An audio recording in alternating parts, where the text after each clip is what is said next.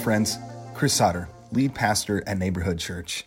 We work hard at creating content every week that is life-giving and inspiring for people to live a full life. So we're inviting people who find this stream to be life-giving and encouraging to consider becoming a sustaining member at Neighborhood Church. That could be a one-time gift or to subscribe monthly. And you can do that at neighborhoodchurchmn.org. Thank you, friends, and enjoy the message.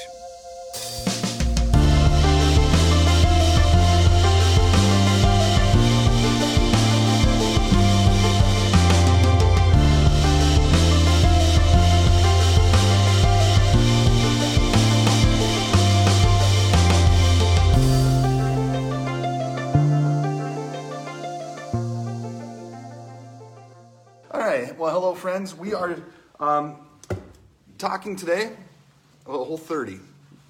Smash that like button if you've ever done the Whole 30, because exactly right. The whole 30. There's a whole community of us. But here's the thing: you maybe have people in your life that are just really put together. Do you know someone like this? They have an answer for everything, and it's good. People will come at them, and they can just pivot with grace and love. They can spot dimes on the side of the road because they have good eyesight. They have great jokes. They just get all the memes, right? It's like all put together. And we're friends with these people. And this is why I'm convinced that people are friends with me, because I'm so put together. And we want to be around these people because it feels good and we like them. But mostly because when they lose it, it's amazing. Right? We love it because they can go from like, I'm calm, cool, and collected, all of a sudden like the whole house is on fire, right? And then, so for me, since I am put together and hip with it and wow, I do lose it every once in a while. And Nikki and I were on the Whole 30. You're gonna have to help me with this, honey, because I can't remember all of it. We were on the Whole 30, and this is why we're on the Whole 30, because we were planting a church. We didn't have a house because we sold our house, and we were buying a house. So we decided to move in with my parents as grown adults with 3 children. Highly recommend. And we thought, hey, why not do all this? They were very generous. Oh, my family ask my parents. They would have they look at the camera the same way. Yes, highly recommend. And then on top of that, we said, hey, why don't we also go on the Whole 30? And the Whole 30 is not a diet. It's a lifestyle. I thought of that myself. You didn't do the Whole 30. I did. Chris. We're not talking about that right now. No. Okay. I did the Whole 29. I didn't do the Whole 30. Makes up his own rules. Because you were supposed to, the Whole 30, you chose to eat things or drink things. And I said, Nikki, I'll do this. I actually did the Whole 30 twice. You did the Whole 29 twice. But I twice. might be taking you off of your... It's fine. Take it there. The Whole 29, because I still drink alcohol. I still have wine. So I did everything except that one. That's why I call it the Whole 29. But now, they have all these terms, right? Because when you, one thing you don't eat, one thing of your lifestyle, not a diet, is I didn't eat pizza. And my life was pretty much, I realized at this point, pretty much founded on pizza. And I was great for 8-9 days. I was amazing. But I was dreaming about pizza. But I'm like, I can do this. I'm put together. I'm calm, cool, and collected, right? Until I wasn't. And they have it. What's the term in the Whole 30 where you just lose it? I know there's tiger blood when you feel like you can do all things. You can do all the things. I don't know if you're talking There's about your sugar dragon. You're trying to sugar something. My dragon. pizza dragon is what Pizza came out. And so my family and I were about to go to the cities for a week. And I'm about to shut the door where we are then going to leave, right? The back door. And I happened to see one of my children, and this was several years ago, I don't usually look at their feet, but I looked at their feet and they had no shoes and they had no socks. And so I'm like, oh, okay. Well, kid, why don't you just put them on so we don't have to smell your feet? And the way they responded was, oh. I'm like, oh, what? They're like, oh, I forgot to. And again, I just want to go back. We were about to shut the van, hop in a car, drive somewhere for a week, and one of my children did not just take their shoes and socks off. They forgot that we're even supposed to wear them. They weren't even in the car. And for whatever reason, this was like the tick, tick, tick, boom, and I lost it. Do you remember that? I think I've suppressed it. I think you should. Oh man, I just lost, and I started like yelling. I was yelling at the heavens, like, "Who doesn't remember shoes? What are we doing? What is society?" I just went nuts. All right, and this is how we start the Passion of the Christ, talking about losing it, right? Because all the humanity came out, and we often think of like the humanity coming out of us as somehow being less than. Like when we. Like if I walked up to you, Nikki, and I said, "Ooh, you're so human," would that work? Yeah, because I'm saying it. Yeah, that's right. We don't usually associate the word. That's like saying you're so average. See, right there, you prove my point, right? Why is human average? Why is human less than? Everybody's human, so that means we're all equal. I don't know. See? Go No, that's really good. I was planning to respond to you we today. use that word like it's like of humanity, and we usually attach the word like depraved.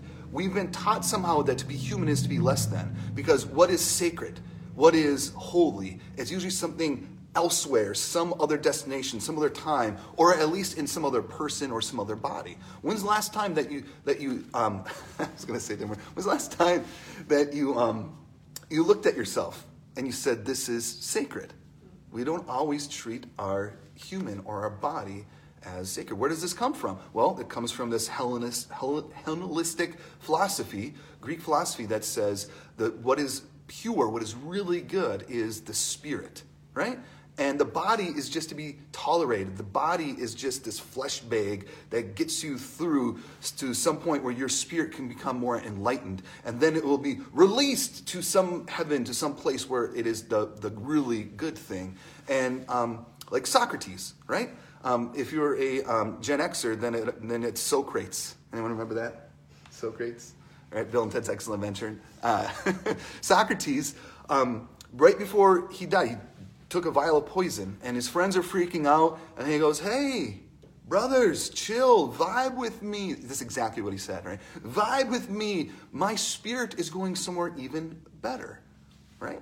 And maybe you've heard something like this. A lot of worship music, a lot of Christian music is about like, "Oh, we're so broken, we're so depraved, let the rain fall on my sorry face," all right? We treat as something is so wrong and detested. You can use that if you want, Sarah. That we need to be rescued out of something, right? Or maybe you've heard it this way. Have you met any people who say, "Well, I know where I'm going," right? And that's usually a sign of saying, "Well, I don't need to believe in science, and no, I don't need to wear a mask, and no, I'm not worried about COVID, or no, I don't need to wear a seatbelt," or whatever you're trying to ask someone or invite someone into, that the behavior or thinking or action might be dangerous. They say, "Well, I know where I'm going." That is a sign of saying, what's the most important part of me is not in this lived experience, not in the now, it's not in this breath. The best part of me is my spirit, it's my soul. And I know I'm going to heaven. So whatever happens on this earth is less than. It's not as important. And that way of thinking, that way of seeing is you're missing out. Because what about the people who love you? And what about the joy and the life and the work that we can do in this space right now? And it's funny because when we think about Jesus, do we think about Jesus being human? And do we see the humanity of Jesus? And we can even get bigger. Do you even see the humanity of the Bible as something beautiful, as something to be experienced, something to be known, something to be relevant? Because thank God that Jesus and his humanity plays out, because it brings hope. So we're going to see it.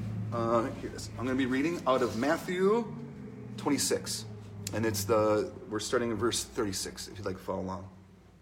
Then Jesus went with his disciples to a place called Gethsemane, and he said to them, "Sit here while I go over there and pray." He took Peter and 2 sons of Zebedee along with him, and he began to be sorrowful and troubled. Then he said to them, "My soul is overwhelmed with sorrow to the point of death. Stay here and keep watch with me." That's Jesus saying, "Stay here, be with me. I'm so sorrowful to the point of death."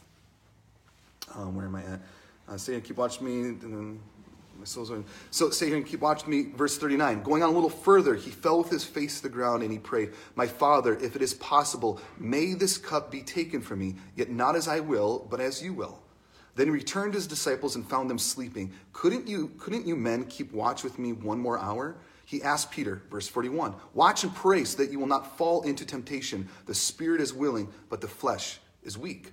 He went away a second time and prayed, my Father, if it is not possible for this cup to be taken away unless I drink it, may your will be done. And when he came back, he again found them sleeping because their eyes were heavy. So he left them and went away once more and prayed a third time, saying the same thing. Then he returned to the disciples and said to them, are you still sleeping and resting?